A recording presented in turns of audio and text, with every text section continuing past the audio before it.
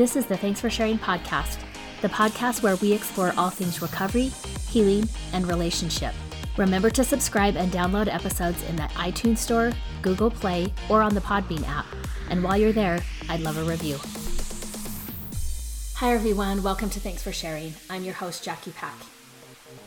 Today's episode, I wanted to focus on a model for change, as well as obstacles or barriers that come up for us when we are in the process of any kind of change, right? Obviously, as a mental health professional, working with sex addiction, intimacy disorder, that type of stuff, we're looking at how do we move from an addictive system into a recovery system, and how do we make those changes over time and make the changes so that they are permanent. But we also have to recognize that we're going to encounter obstacles anytime we're in the process of change. And that doesn't mean just if you're moving from addiction into a model of recovery. Anytime we're looking at changes in our lives and making changes, there are models out there that are helpful and that we can kind of break down for ourselves, regardless of what that change is going to look like.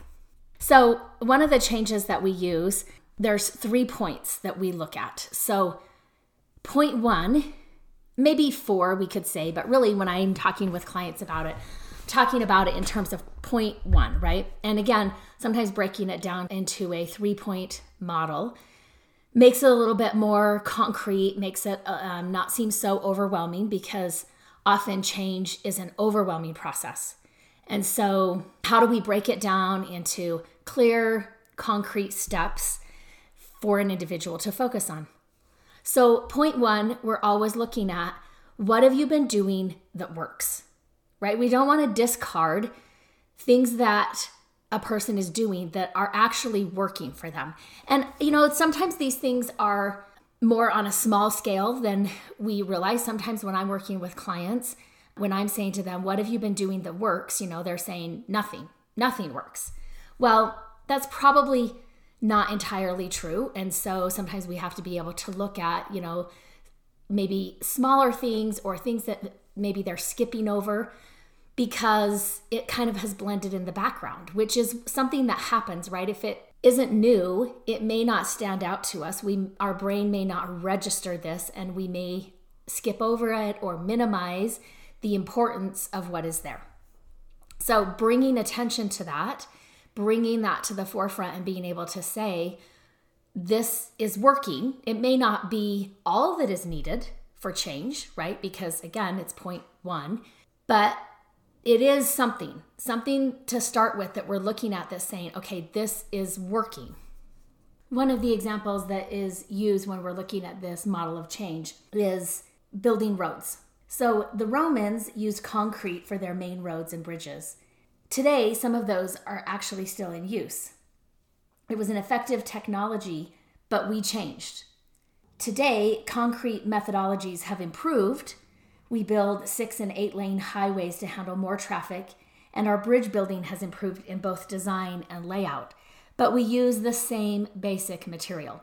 So again, this is something that we already know that this works, right? And that leads us into step number 2, which is we do more with what we have. So we take step 1, what is working, and then we add to that, like what needs to be added to this, or how can we use or yield more out of what we already have. So let me put this in example, maybe more day-to-day or something that looks more relevant to your life, right? So sometimes with clients, I also work with clients who recognize or identify as food addicts and struggle with weight and weight loss and weight gain and all that type of stuff. So for example, some of them that I'm working with have started a process of exercising, right? Whether that's getting out and walking, and that's become part of a daily habit where they get out and they walk. Now, what still is going wrong, right, is how they eat or what they eat, that type of stuff. But getting out and walking or getting out and hiking, those things are in place and they're working. And that's great. Sometimes when I'm working with sex addicts, we're working the 3-circle sobriety plan, right? And I'm looking at what are you doing physically that works, and usually that's an area for many of my clients that they've got some things in that category that are working.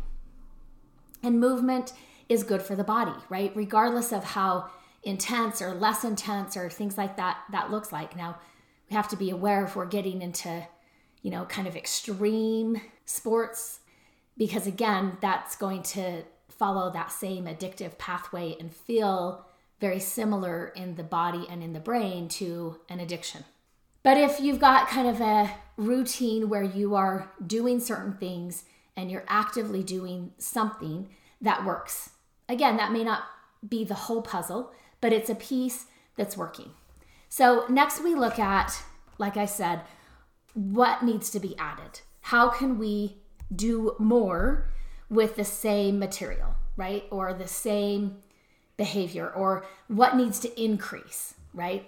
So sometimes that's connected to number one, or sometimes another way that we talk about this is like, let's get one anchoring behavior.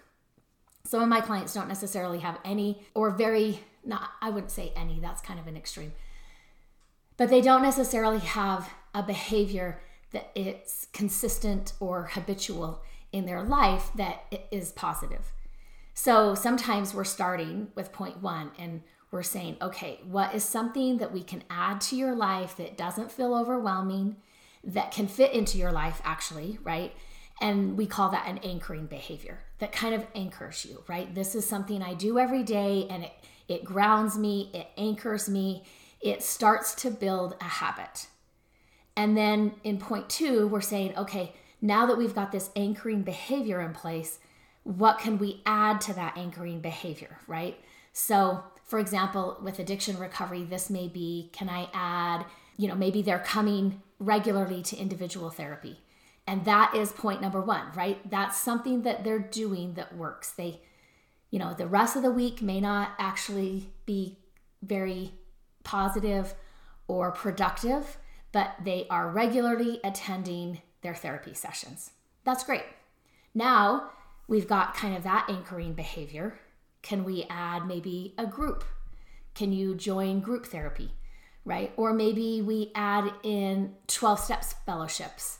And so we're starting to look at, those types of things that maybe go along or enhance, reinforce the initial behavior and add to the anchoring behavior.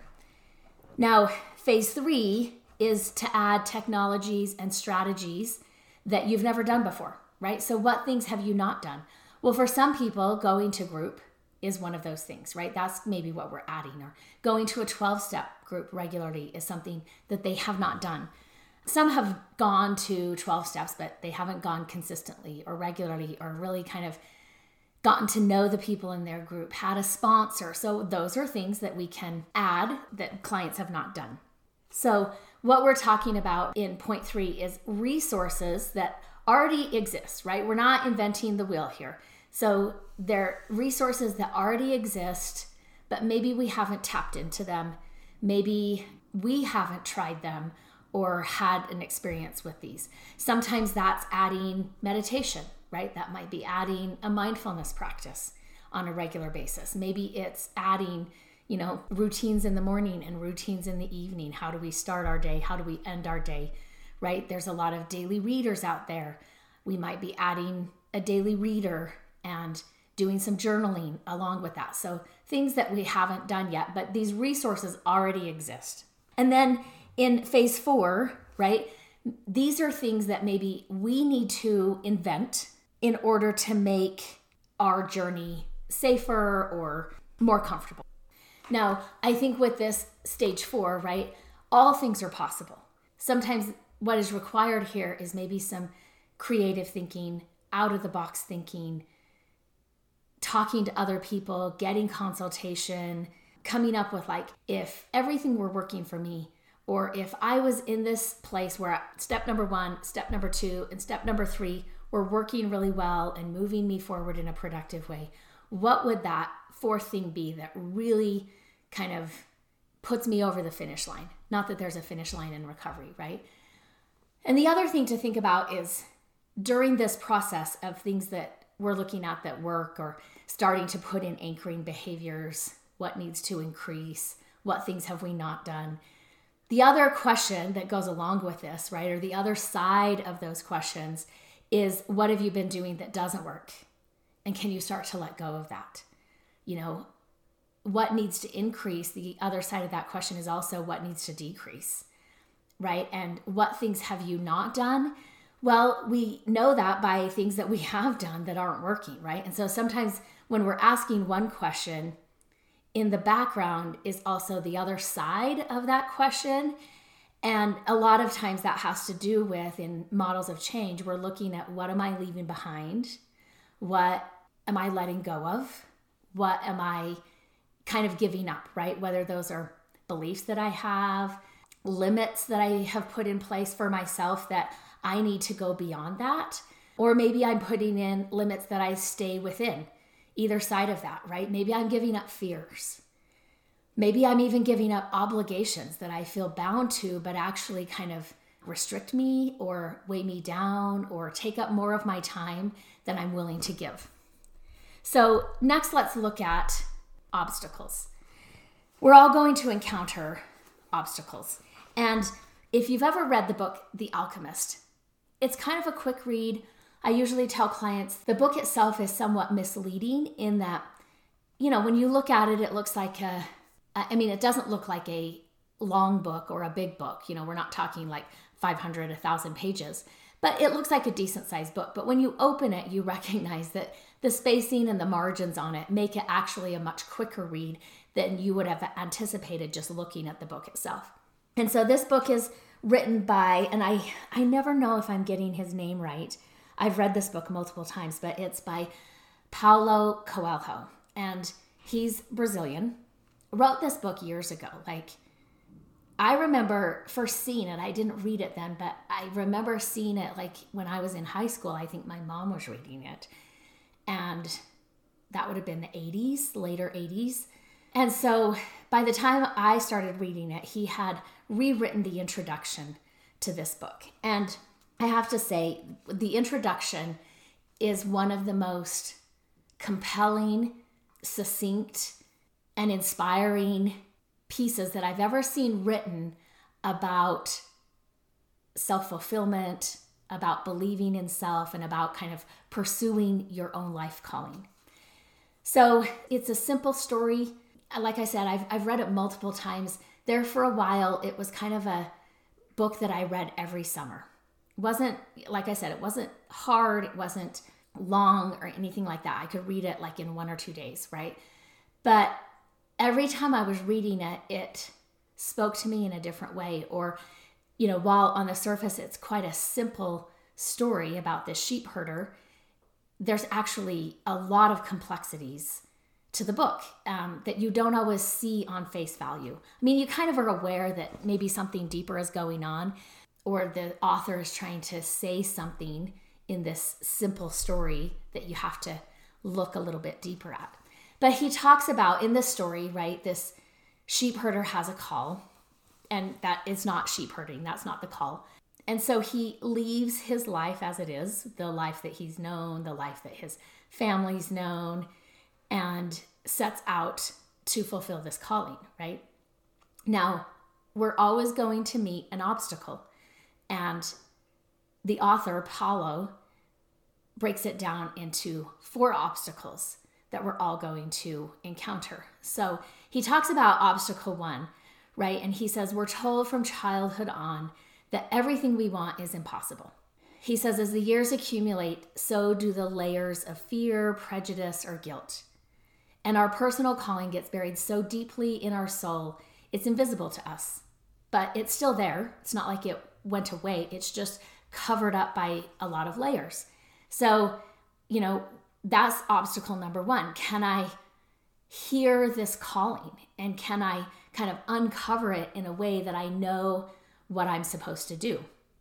And he asks the question, do we have the courage to disinter the dream, right? Kind of wake up from this dream that we've been kind of handed. It's not necessarily a dream in terms of goals or lofty aspirations, not that type of dream, but kind of just falling asleep in life maybe, and just kind of going about our day in, day out, and not necessarily hoping or connecting with this calling and actually pursuing something that we're supposed to pursue. Now, I remember when I first showed up to my module 1 of my CSAT training, and I felt like I showed up a little bit battered and bruised. What had led me there were not ideal circumstances, but I knew that I needed to go there. So I showed up on day number 1, and we got a bookmark. Each of us had, a bookmark sitting on the table that we were going to sit at. And I need to find mine. I think I have it at my office still. But basically, that bookmark said something about like, what is your calling, right? Or how are you pursuing your call? It didn't say that. That's a lot of words to fit on a bookmark. But basically, it said something about this calling and your personal calling. And I remember kind of reading that and thinking, right, like I said, things were not easy prior to me deciding I'm going to pursue my CSAT certification. That didn't come to me through ideal circumstances, I would say. But it got me there nonetheless. Now, I also had to recognize that I was pursuing yet another addiction certification. And addiction in and of itself, I did not think was ever my calling, right? I think I took an addiction class in graduate school. I took one addiction class in graduate school. But I grew up Mormon. And so in my mind, I'm thinking, I don't even know addicts. And so after I graduated with my MSW, I moved back to Utah and started applying for jobs. And the first person that responded to my resume and reached out and wanted to schedule a time to meet was an addiction job, right? I was working in substance abuse. And I didn't want that job necessarily, but I was like, okay, I'm going to go on the interview. It's always good to go on interviews and practice interviewing skills and kind of just get in that groove of interviewing.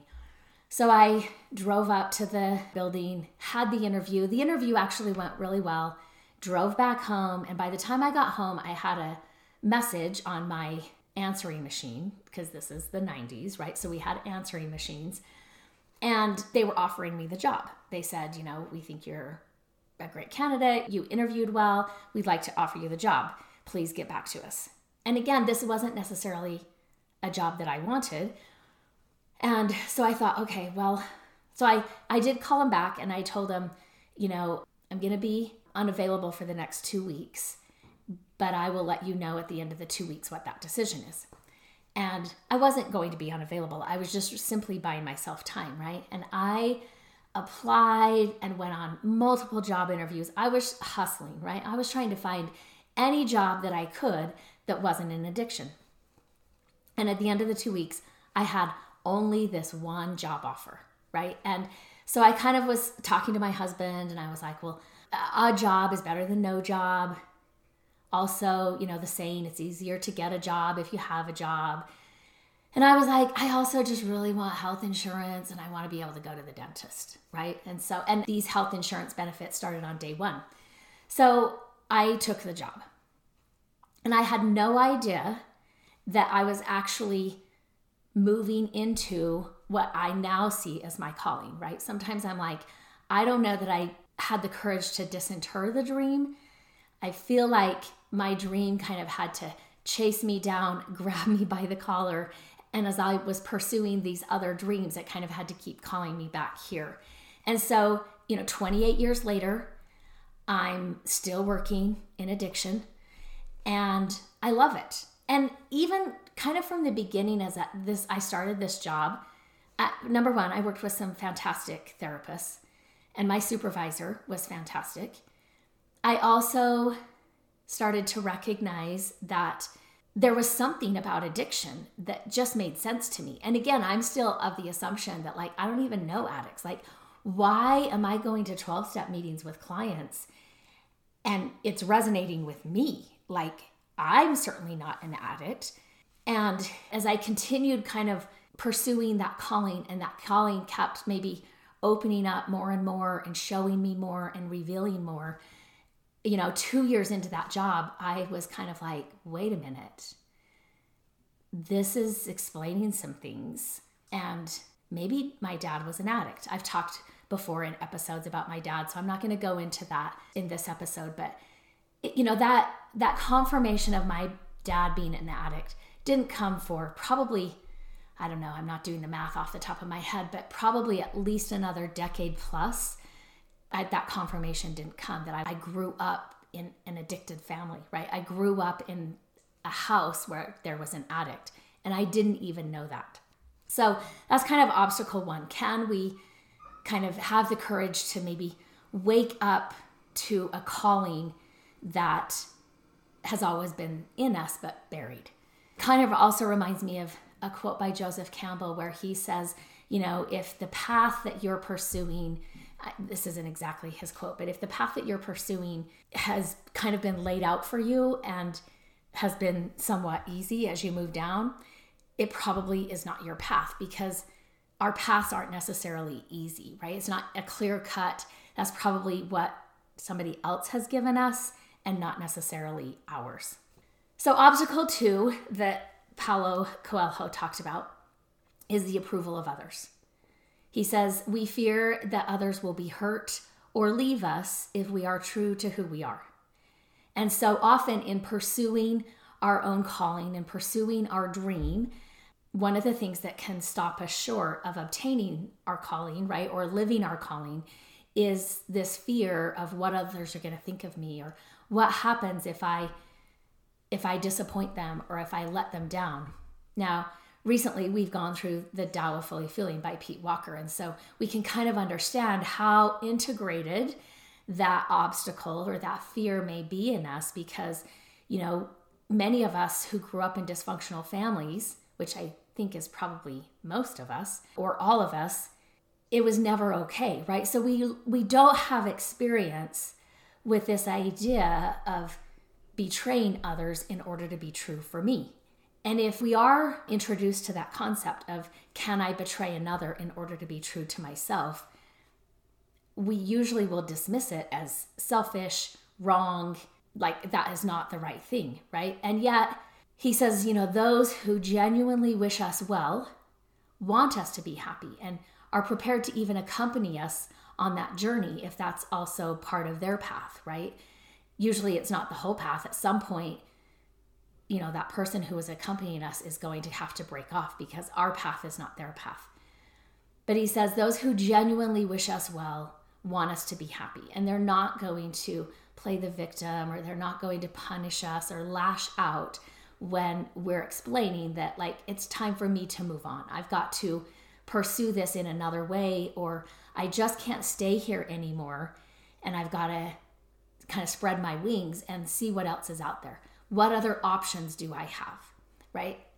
So that's obstacle 2. Obstacle 3 is the fear of defeat. He says there will always be setbacks, losses, and missteps. But the secret of life is to fall 7 times and get up 8 times.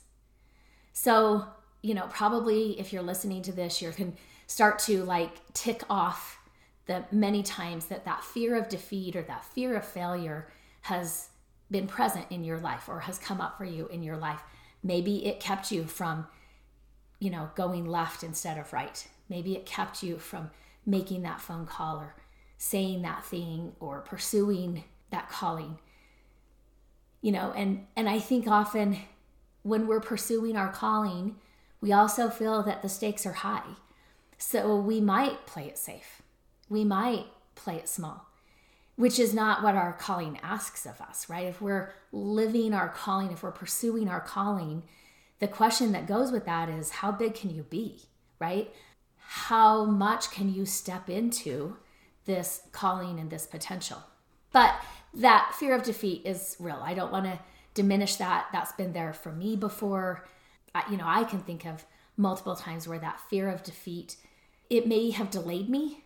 It may have, I probably took a misstep. When I was first looking at opening my own group practice, the idea of having a business partner kind of helped alleviate that fear of defeat for a little bit. Now, I was talking to one of my therapists and colleagues the other day, and we were kind of talking about that time period because she actually joined the company when I did have a business partner. And, I had 4 kids and they were all in school. So it's not like I had any of them, home full time. They were all in at least first grade on, but they were all in elementary school. They were young.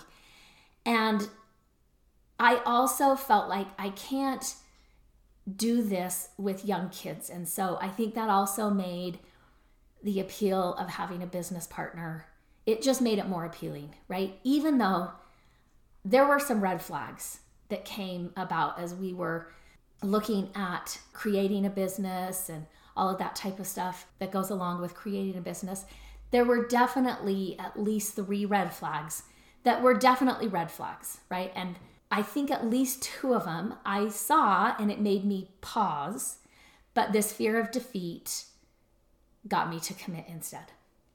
And that was like in 2011 and in 2014, in April, actually this month of 2014 is when I kind of I had 2 business partners. One was also a therapist. One was going to do more of the business aspect. He had an MBA. And I went to both of them and just said, I can't do this anymore. I have to go somewhere else, right? I have to do something else. And I wasn't sure what that was going to look like at that point.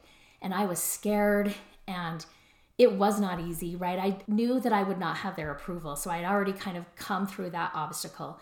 But that fear of defeat of leaving something and just doing it myself and kind of being a sole owner, right, of a company. And I didn't have anybody else to kind of lean on, have other ideas. Not that that was what this business partnership really looked like, but it was going to be me and it was going to be my name, not that the company's named Jackie Pack or anything, but it was going to be me. It was going to be my name. It was going to be my reputation. It was going to be based on my efforts alone. Although, I think at that point I was underestimating how it wasn't just going to be based on my efforts alone, right? The people that I hired would also add greatly to what I was creating and the vision that I had. And I saw that, last week and we were having a text thread, or not a text thread, it was actually an email thread as a team. And I just said, I think we can be proud of what we've created here at Healing Paths. And I so appreciate what each one of you has brought to that, because it wasn't just me alone, that created what we have. So again, can we allow ourselves to fall and stand up and look at what is the next step? How do I continue to pursue this calling and not take the easy route or just give up? Now, the final test or the final obstacle is success. And Paulo writes that this is the most difficult hurdle, which is sabotaging our own excellence. And he quotes Oscar Wilde, who said, "We will destroy that which we love the most." He said, we can still lose faith in our call at this point. There's always suffering, he says, but failure to use it to rise to the challenge creates a pain that eats away at our very soul. Like, those are some sobering words right there, right? He says there's always going to be suffering. There's always going to be some challenges that come as we're pursuing our call, right? Just because we're having success and pursuing our call doesn't necessarily mean that the heavens open up and the waters are parted and all is well. But he says the failure comes in not using these challenges or not using this suffering to rise to the challenge. And if we sabotage or kill the thing that we love, right? If we eventually are the ones who take ourselves out, then that will create a pain that eats away at our very soul. Now, sometimes when I'm talking to clients, I may talk about this particular thing as they're, as they're pursuing something. And I say, like, one of the examples I use is, President Bill Clinton. And again, whatever you think of him, right? I think he's a good example when we look at and say, okay, mostly from the beginning of his presidency, and I don't know that much about his campaign, so I don't know if it was actually during his campaign or mostly just his presidency. He continually had people who betrayed him, who tried to take him down, right? There was a lot of investigations happening. Today, that seems a lot more commonplace to have continual investigations. But back then, that wasn't, that commonplace. And he continually had people who were working against him and trying to bring about his defeat. But in the end, it was Bill himself who took himself out, right? And I mean, again, we can talk about how he, again, rose in many ways and created the Clinton Foundation and is still an active part of philanthropy and work to change the world in some positive ways, right? As many presidents go on to do. But in the end, it was Bill himself who took himself out and became, one of the first presidents to be impeached since Richard Nixon. And so, again, that's an example. I think we can look at, other people maybe we know more closely to ourselves in our personal life, and we can say, oh yeah, that's an example of somebody who getting close to this dream that they had, or they continually were working for this dream, but we can see how they themselves sabotaged and got in their own way, and they were their own downfall eventually. Or maybe, we just see that clearly, that's who we know them to be.